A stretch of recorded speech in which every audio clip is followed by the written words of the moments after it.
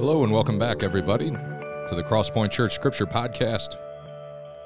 I don't know when you're listening to this, but we just rolled over into 2023 as I'm recording it, and it makes me excited to face another year going committed to God's Scripture with you guys, one verse of the day at a time, making context very important, and always trying to see where we can see Jesus in the verses and how we can grow closer to Him personally through the things we read in the verses, okay?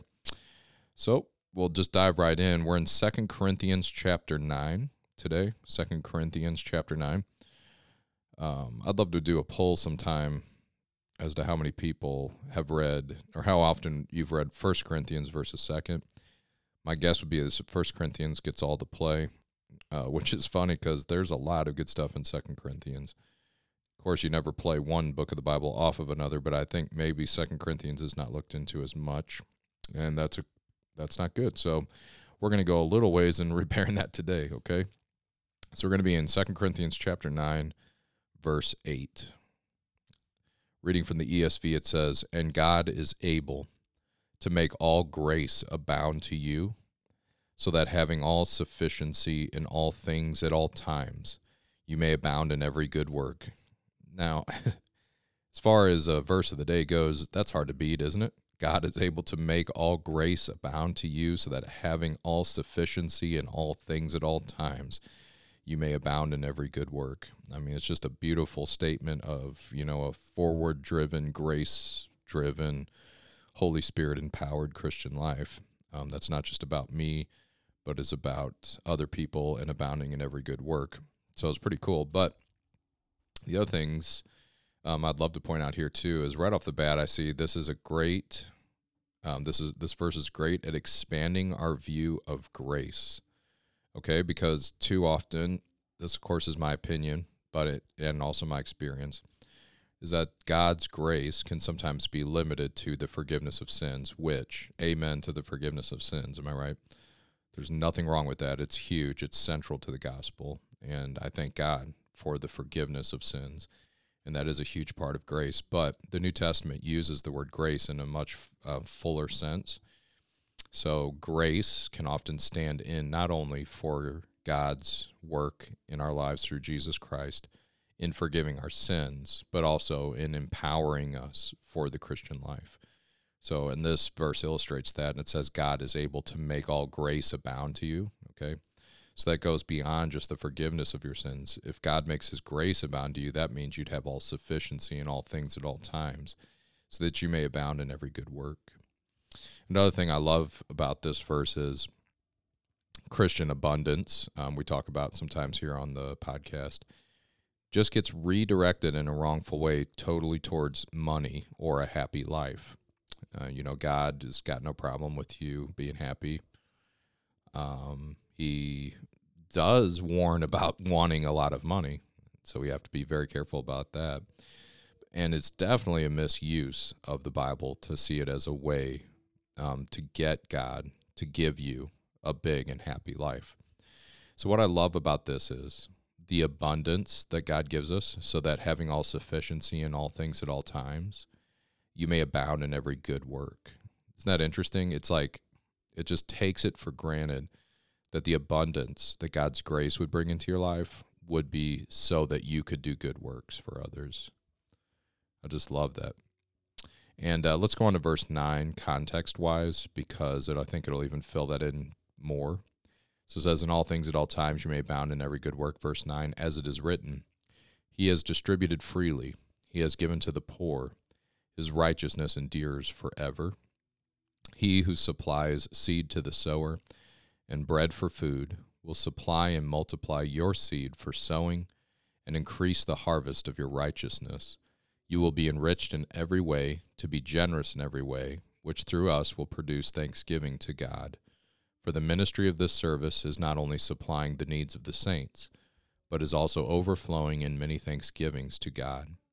By their approval of this service, they will glorify God because of your submission that comes from your confession of the gospel of Christ and the generosity of your contribution for them and for all others, while they long for you and pray for you because of the surpassing grace of God upon you. Thanks be to God for his inexpressible gift.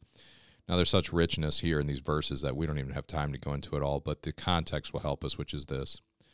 Paul is talking about a collection being taken up and shared with other churches, and how their generosity, their willingness to give as a group is overflowing, not only in thanksgiving to God, but also in help for the people who are being helped.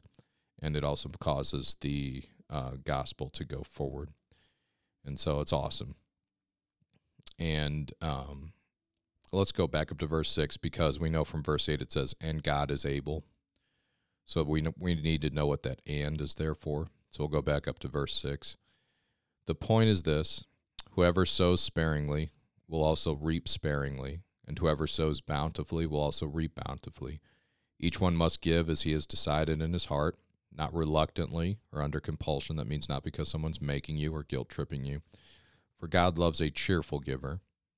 Okay? And not only that, verse 8, and God is able to make all grace abound to you, so that having all sufficiency in all things at all times, you may abound in every good work.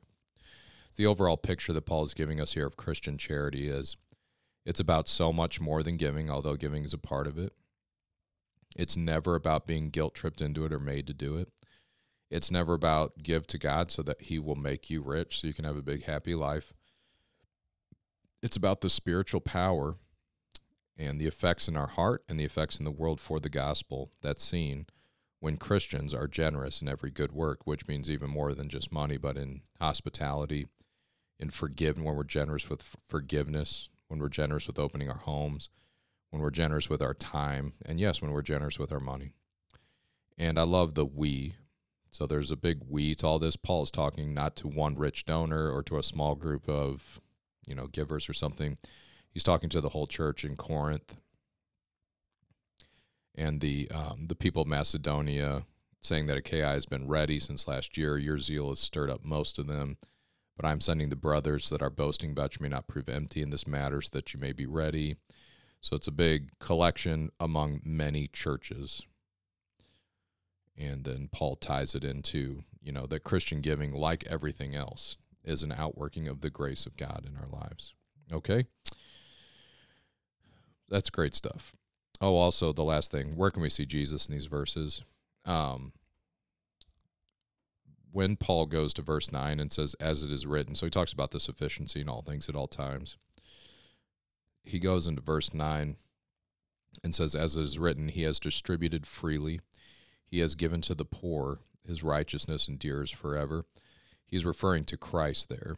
And we know because he goes to verse 10, he who supplies seed to the sower and bread for food will supply and multiply your seed for sowing and increase the harvest of your righteousness.